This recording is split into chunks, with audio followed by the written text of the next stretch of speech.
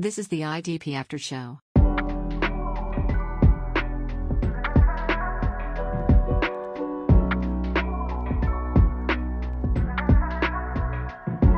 Hello, and welcome to the IDP After Show. I am one of your co-hosts for the evening, Jake Colhagen, and joined as always by the wonderful, the handsome, and the ever-amazing Jeff Boobam. Jeff, how are you tonight, sir? Fantastic. Thank you. And yourself? I'm doing amazing, man. It's just we just celebrated the 4th of July. Everything's looking up. We're gonna continue some of this best ball craziness we got going on, and in celebration of that, we're gonna talk a little bit of strategy tonight, right? We got some living on the turn, I think, is kind of the concept here. But with that said, we really want to talk through some of the initial strategy and layout that gets us to a certain point in a best ball draft for IDP. And you're going to take some wonderful data put together and kind of set this up for us here this evening, right? Sounds like a plan. Before we get started, Jake, did you have any JPP incidences with your any fireworks? I got all your digits. All good. I did not get JPP. Nope. Okay, I'm counting them. Count them 11, okay, right? I'm good. That's good. 10, right? Still can count to 10. So so what we did is we had some awesome data put together. DJ Kelltown put some research together from last year's best ball drafts and kind of came up with the determination that the best strategies, or some of the winningest strategies, were to go heavy with defensive line at the beginning of your draft. So with that said, he found out that if you had 6 defensive linemen, you had a 9.4% chance of winning your league. If you started with 5 defensive linemen, 1 linebacker combination, you had a 12.3% chance of winning.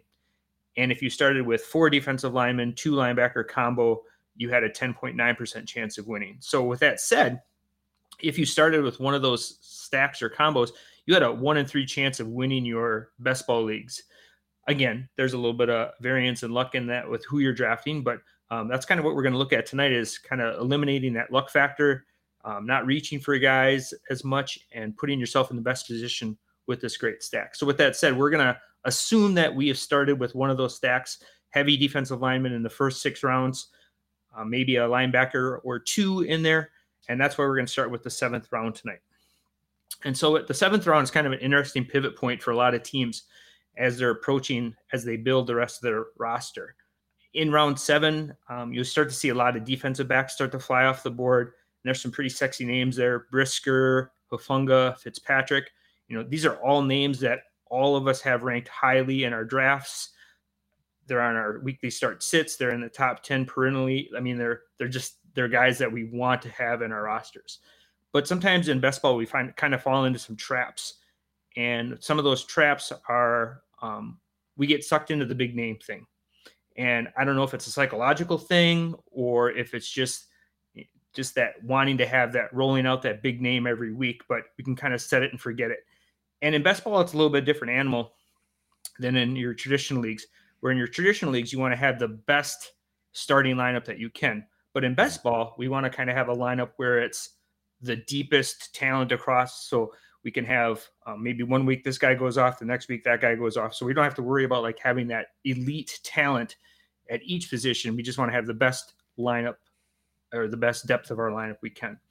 The second trap that sometimes we fall into as managers is we kind of look for getting lost, or we get left behind on a run.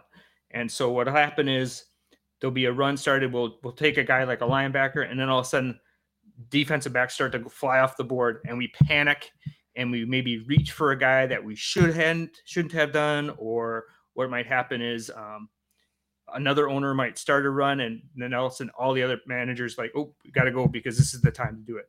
This happens a lot in traditional drafts with tight ends and quarterbacks. You see it a lot of times. One thing with that is we got to be really careful not to follow the lead. But if those guys are getting drafted and reach for it, that means a lot of talent is falling to us, and a lot of great players are still going to be available. So it's really important that we set your draft, set your lineup, and kind of stick to your draft strategy.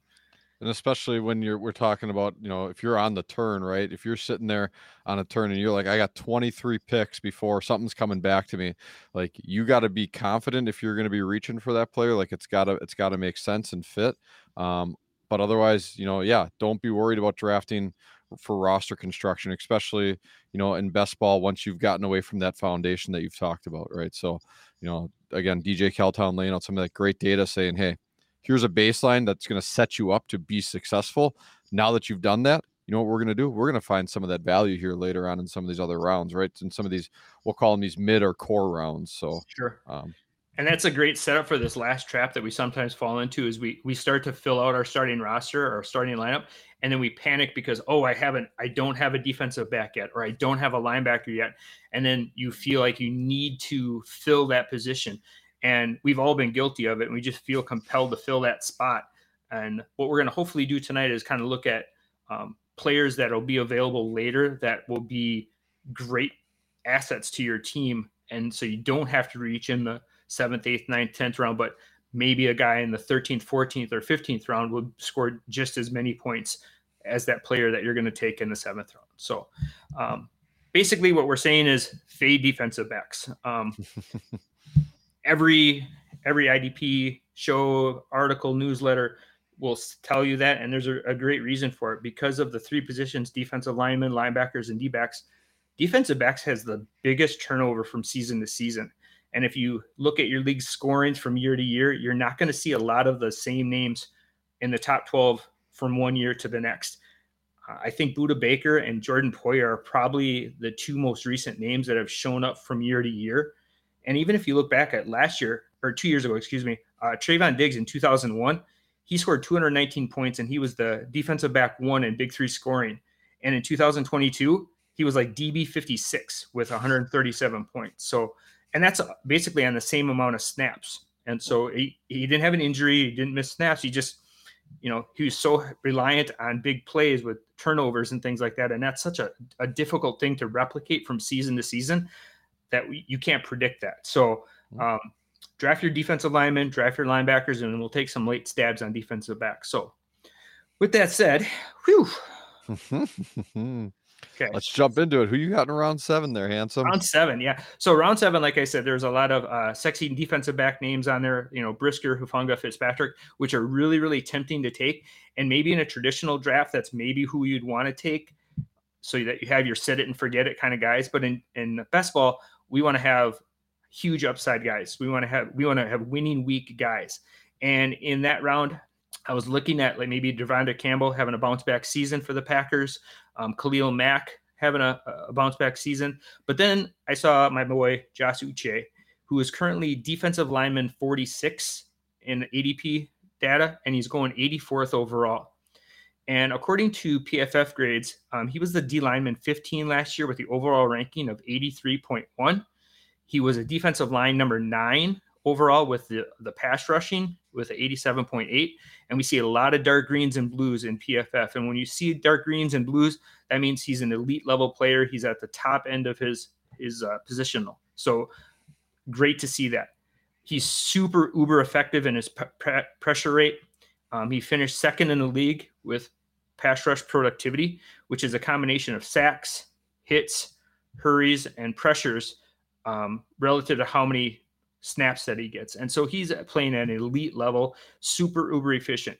He's not going to be able to maintain that as he increases his snaps going into this season, but he has shown that given the snaps, he's going to produce and he's going to get to the quarterback. Last season, he had 12 sacks on 350 snaps, and that was good for 128 points. Just for reference, Nick Bosa, who led the league in sacks last year, he had 19. He did that on 721 snaps for 249 points. Now, I'm not expecting or saying that Uche is going to double his snap total going into 2023, but even if he increases his snap count by 50%, we're looking at a range of outcomes between 16 and 17 sacks, which is going to be amazing value here in the 7th round for your team. And he's going to have some weeks that he's going to maybe lay a clunker every once in a while, but he's going to have some like multi-sack weeks and things like that. So I just see that increased snaps count for him going forward next year, and he's going to be ultra productive, especially here in the 7th round. So takes us to round 8. Jake, who you got? So moving into round 8, I got a little fella by the name of Azeez Al-Shaair, linebacker, Titans. We talked about, right, you're going to be very heavy in your defensive line setup, potentially, taking that foundational round 1 through 6. So getting a guy in Azeez Al-Shaair in the 8th round, to me, it's an absolute steal in terms of value. Some other names like Caden Ellis and Divine Diablo, really exciting guys there. Ellis has, the sack upside that he showed at the end of last year when he got a shot. So, I understand if people are excited about that. But what I love with Shaair is it's just the consistency, and you look across his grades too. He's a consistent, above average to good level player, right? Like he's going to find a way to, whenever healthy, be on the field. 3 downs for the Titans. They primarily run, a dime heavy look or closer to that, more so than any other team, I think, except for the Patriots. You were just talking about with Uche.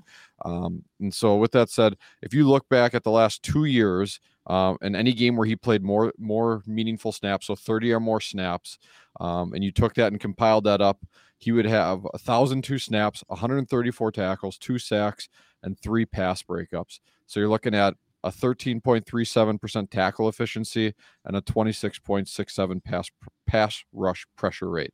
Now, his pass rush opportunities were relatively limited, so it might cap his upside a little bit, but the guy has such a consistent floor when you've already established yourself with some strong pass rush upside, with those other positions you drafted early on. Having this guy just locks into your lineup, essentially someone who's going to be giving you that strong baseline in your LB slot week in, week out. And he has a little bit of upside with him, right? Because he is effective when he does get those pass rush opportunities, getting the pressure on over 1 out of every 4 times he's in there. And he's got a couple pass breakups on and over that span too. So, I mean, and that's essentially a full season sample size that you're looking at. So he can clearly deliver, strong numbers for us that, hey, if this is your LB1, LB2, right, he's not going to be up there with Roquan or Nick Bolton or those types, but that's not the strategy or the foundation you look to lay with this strategy. So, yeah, for me, Azeez Al-Shaair at LB 37, I'm definitely gobbling that up all the time. And I couldn't agree more with that. I mean, I could see a possible late LB1 finish for him for the season. Camp reports have been amazing for him coming out, taking a leadership role, talking guys up, building guys up.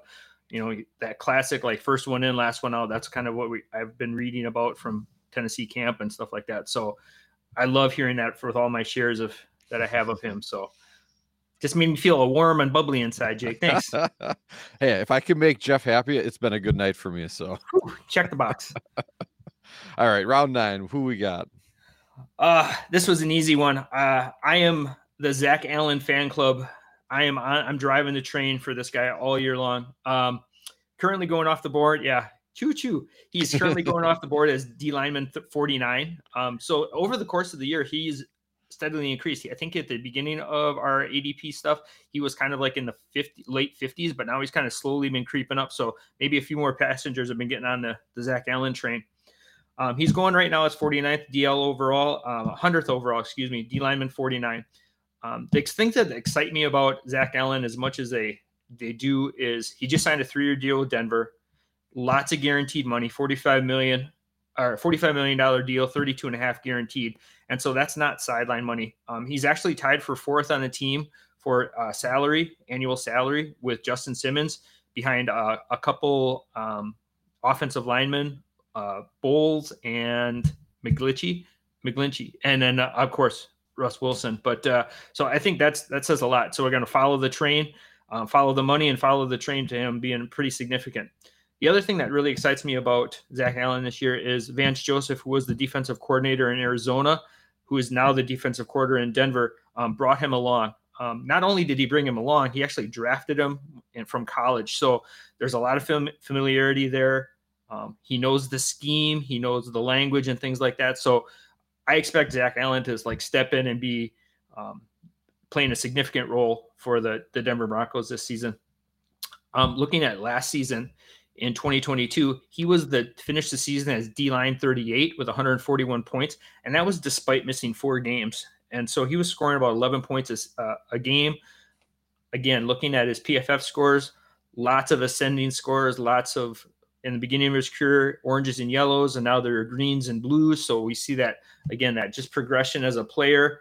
That fourth year pro is really starting to, like, the game slowing down for him and things like that. So the other thing I kind of hoping for with Denver this year is they're playing a little more positive game script where they'll be leading later in games. And this might produce a little more opportunity for more sack opportunities and big plays later in the game.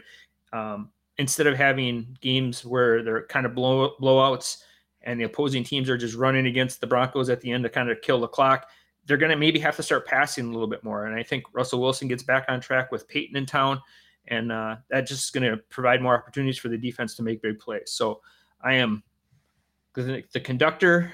I am punching tickets and all aboard. So all aboard the Zach Allen hype train. Round 9. So get your tickets here. Yep. Get your tickets from Jeff. I feel like the guy in the Polar Express with the just punching little tickets and stuff like that. So I did not enough expect about Zach Allen. We could go on all night. What you got in round 10 for us, Jake? Well, first off, I got to say I did not expect a Polar Express reference here tonight coming into the show. So again, we're just checking all the boxes. Well, tonight, Hallmark I'm liking just started their Christmas in July stuff. So yeah. So.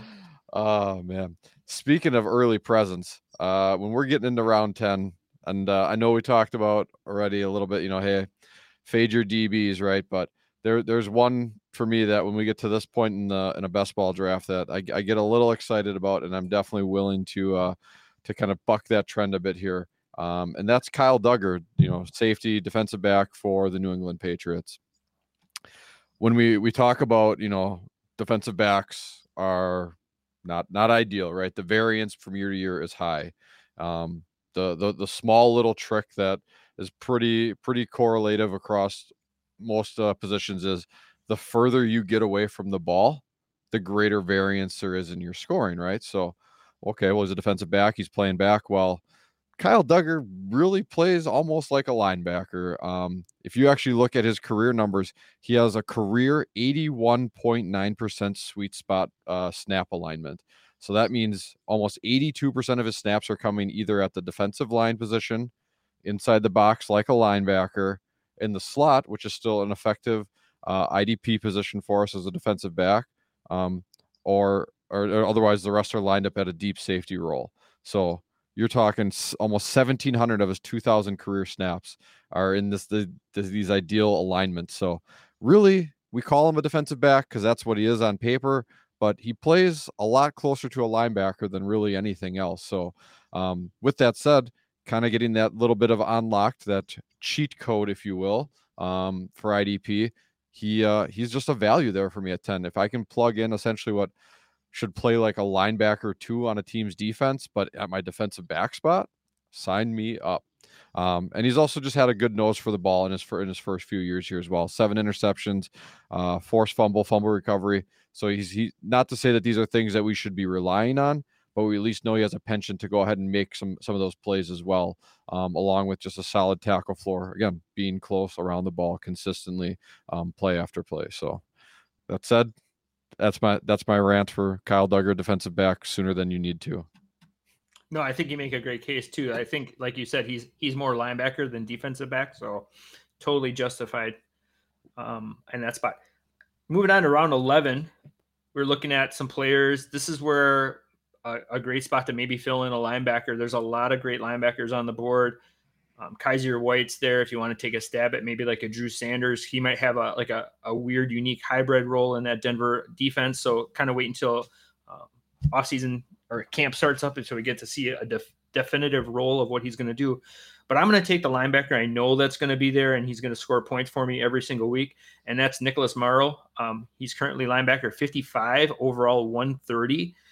And this is more about opportunity than anything else. There's a huge amount of vacated snaps from TJ Edwards moving on to Chicago and Kaiser White moving on to the desert in Arizona. And so regardless of the role that Morrow plays, whether he plays the Edwards role or the White role, both of those players finished above Morrow's current draft status right now. Edwards finished as linebacker 4 last year, and White finished as linebacker 44. So regardless of which he lines up in, I know we all have this fascination and love for Nakobe Dean, But he's kind of a wild card. We don't know exactly what his role is going to be. He only played like less than 50 snaps last year. So the hype is there, the talent is there, the draft capital is there. But we've all seen guys that have had higher draft capital and opportunity and kind of fizzled out. But we know with Morrow what we're going to get. He's a very consistent player. He doesn't miss a single snap. He played every single snap for the Chicago Bears last season, and he amassed 116 tackles.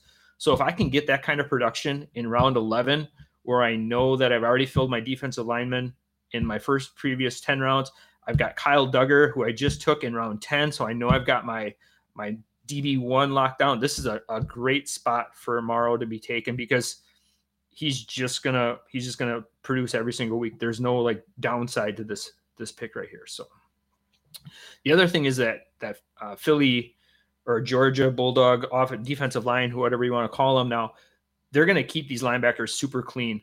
The offensive line is going to be so worried about where that pass rush is coming from that these linebackers are just going to be able to eat, whether that's blitzing or picking up running backs, or they're just going to be super clean. And I just think that provides great opportunity for very high floors every week. And there's no downside to this pick at 11. So. No, yeah, I'm a big Morrow fan from the standpoint of just that stability, right? Like you said, 116 tackles, and he played every snap. So, if you're breaking him down efficiency-wise, he's not going to be some darling in that standpoint, but he's a guy who always finds a way to be on the field. And, that's a huge value at round 11 to find a guy who can be a little stat collector for us, just piling up those tackles and really giving you some solid depth and consistency at that position that, in best ball, we always want to shoot for upside as much as we can. But with that said, it's nice to know that we got some consistency locked into our lineup too as well. So speaking of consistency though, and just eating up those snaps, round 12 here, I was looking at a fellow by the name of JTS, the one Joe Tryon Shoyinka. Some other names in this area, I looked at like Justin Simmons, Jermaine Johnson, even another defensive back I'm a big fan of in Richie Grant. But when you look at a defensive lineman who last year played nearly 800 snaps from the edge position, that alone is a strong floor for any consideration for IDP. Playing 884 snaps last year, 17th most in the NFL. Obviously not Mad Max playing something crazy like 1,200 snaps or whatever, 1,100 snaps, whatever he did. But this is still that's a high level of opportunity that you just really don't get to see very often from an edge position.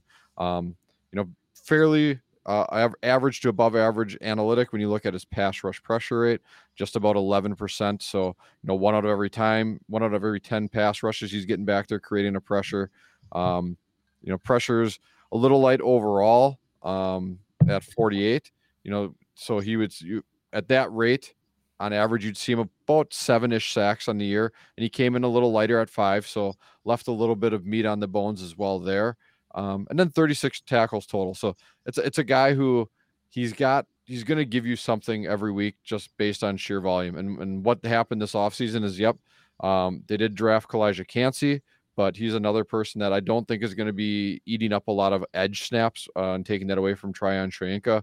Cansey played primarily on the inside as an interior defender in his time at Pittsburgh and showed some ability as an edge rusher, and they might try him out there, but I think he measures a little bit shorter arm, so I just don't see them finding a way to push him out onto the edge so much more, and he always won with speed on the inside anyways. But all that to say, that with the progress year over year for JTS in round 12, give me a guy who's going to take another 850, 900 snaps out there, because again, even if he just falls into the average bucket and doesn't really create an outlier season, you're talking about a guy who's going to give you 7 to 8 sacks with a solid, little tackle boost on top of that. So, and this is a player too that's still really learning the position, because he came out of Washington and he was just kind of learning the position. He took the COVID year, got him and stuff like that. So, he's still really, this is kind of his second year. So last year he was really still kind of learning the position, learning the NFL scheme and stuff like that. So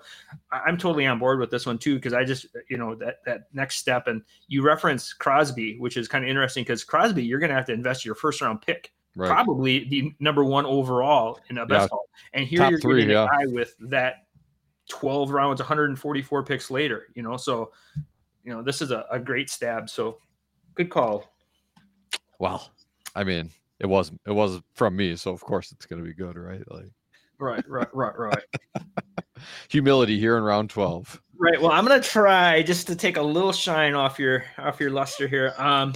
So round 13, this is kind of where we want to start looking at maybe taking another stab at a defensive back. And there's some really solid ones still on the board. Looking at guys like Jamal Adams, maybe scary away because of the injury. Jordan Poyer, a little bit older. Grant Delpit, maybe one or two extra defensive backs. Not sure how that's going to play out. But a guy that's available here, which is a shock, is Cameron Curl.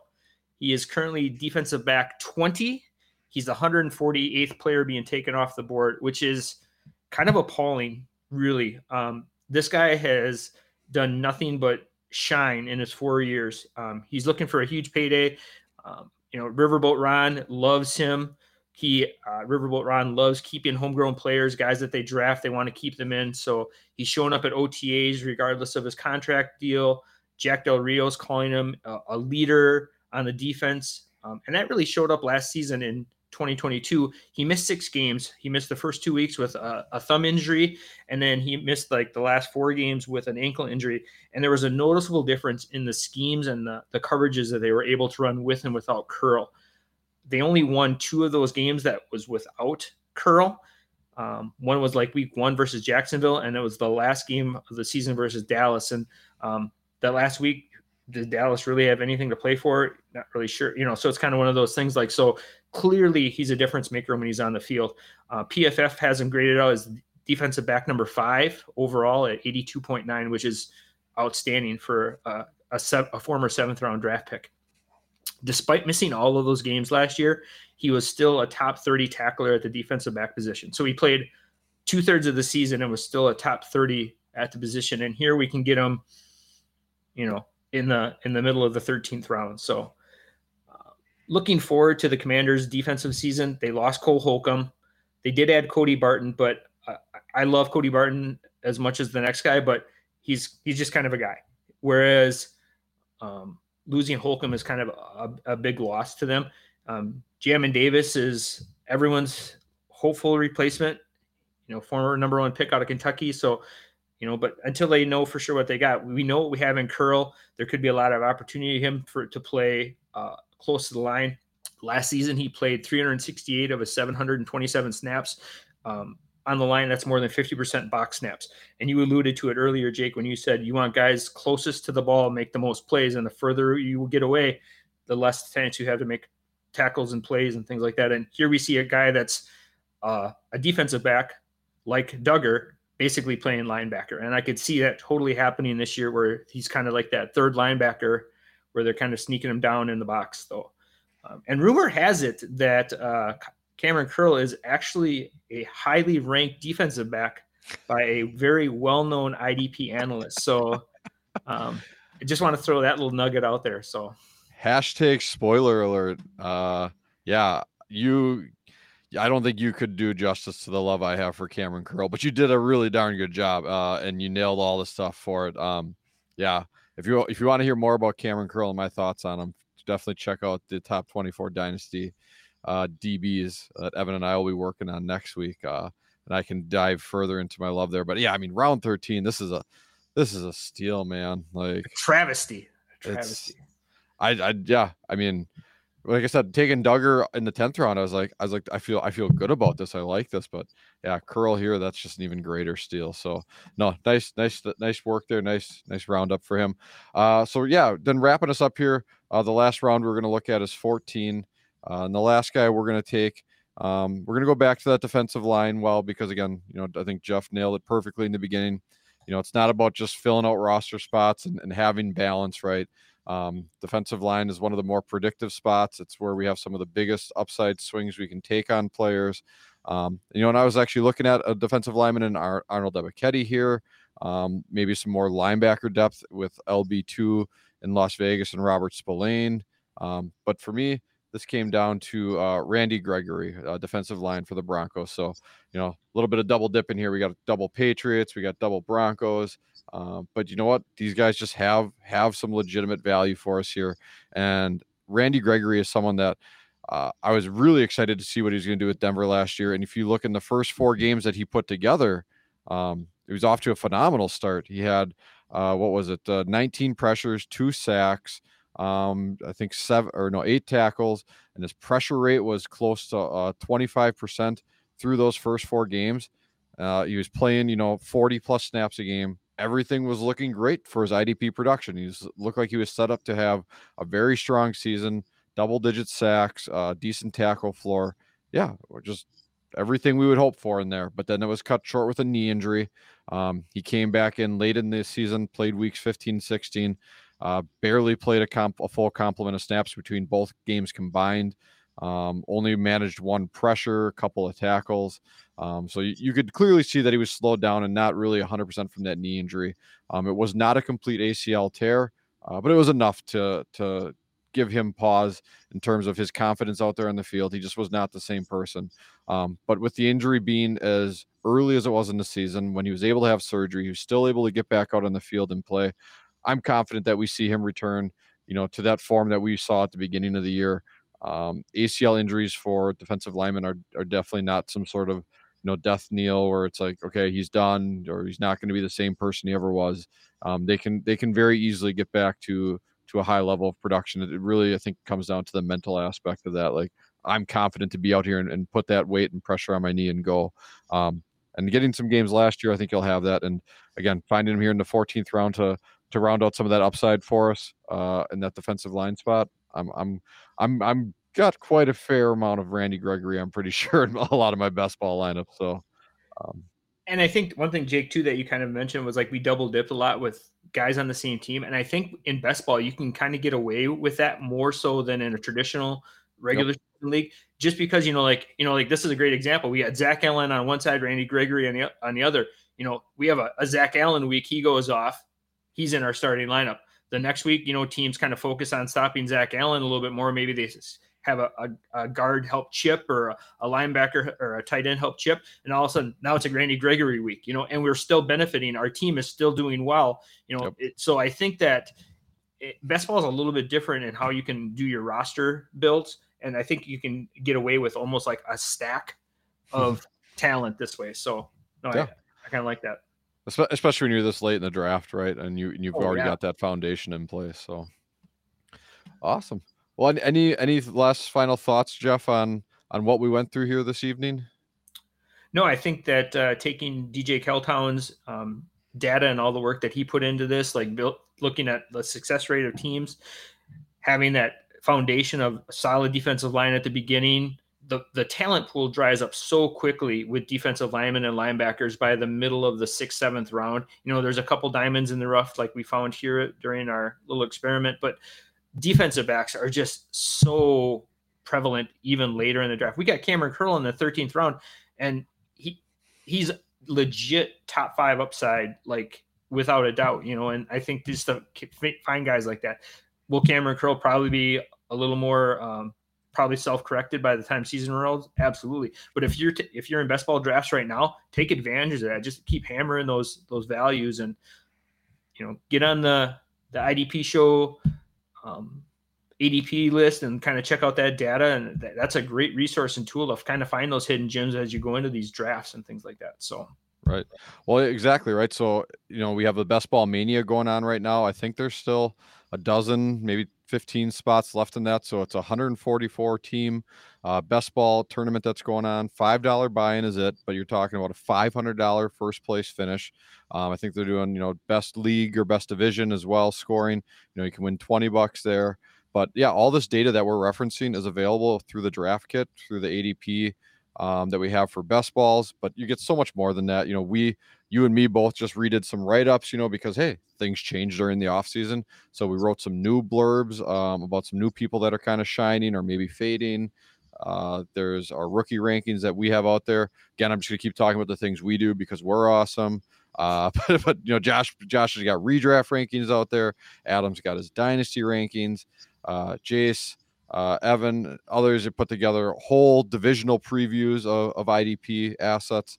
I'm sure I'm missing something. What else we got here, Jeff? Keep me on. I love doing the roster evals. You and I both love doing roster Yes. evals with people. So that's just amazing, talking football, looking at teams, especially now as like draft season's rolling around. A lot of teams are getting set for this, their teams or their league's draft, and like, hey, let's look at possible draft strategy or possible trade things. Like, sign us up. Like, we love doing that stuff. So it is. It's cool, right? Because I've done ones where it's like we just talk trades. I've done one where they're like, I only want to talk about rookies, and you as the subscriber, right? Like, you know, you're paying for the premium IDP show membership. You tell us what you want to talk about, and we'll walk through your roster. We go through it live firsthand with you. I've even done a recorded one, right, where the person's like, I just don't have time. It's like, send me your roster. Yep. I'll talk through it and give you all the thoughts I can, right? Like, we just want everyone to have fun. We want to talk ball, chop it up. It's a great time. So yeah, I think $5 a month, $50 for the year. Check it out. If you haven't already, get in there, get into the Best Ball Mania. If by the time you're listening to this, there's any spots left, if you're not already in it. Otherwise, yeah, you got to keep playing IDP best ball with us. And until then, you know, thank you for tuning in tonight. For Jeff, for Jake here at the IDP After Show. Have a great evening. This was the IDP After Show.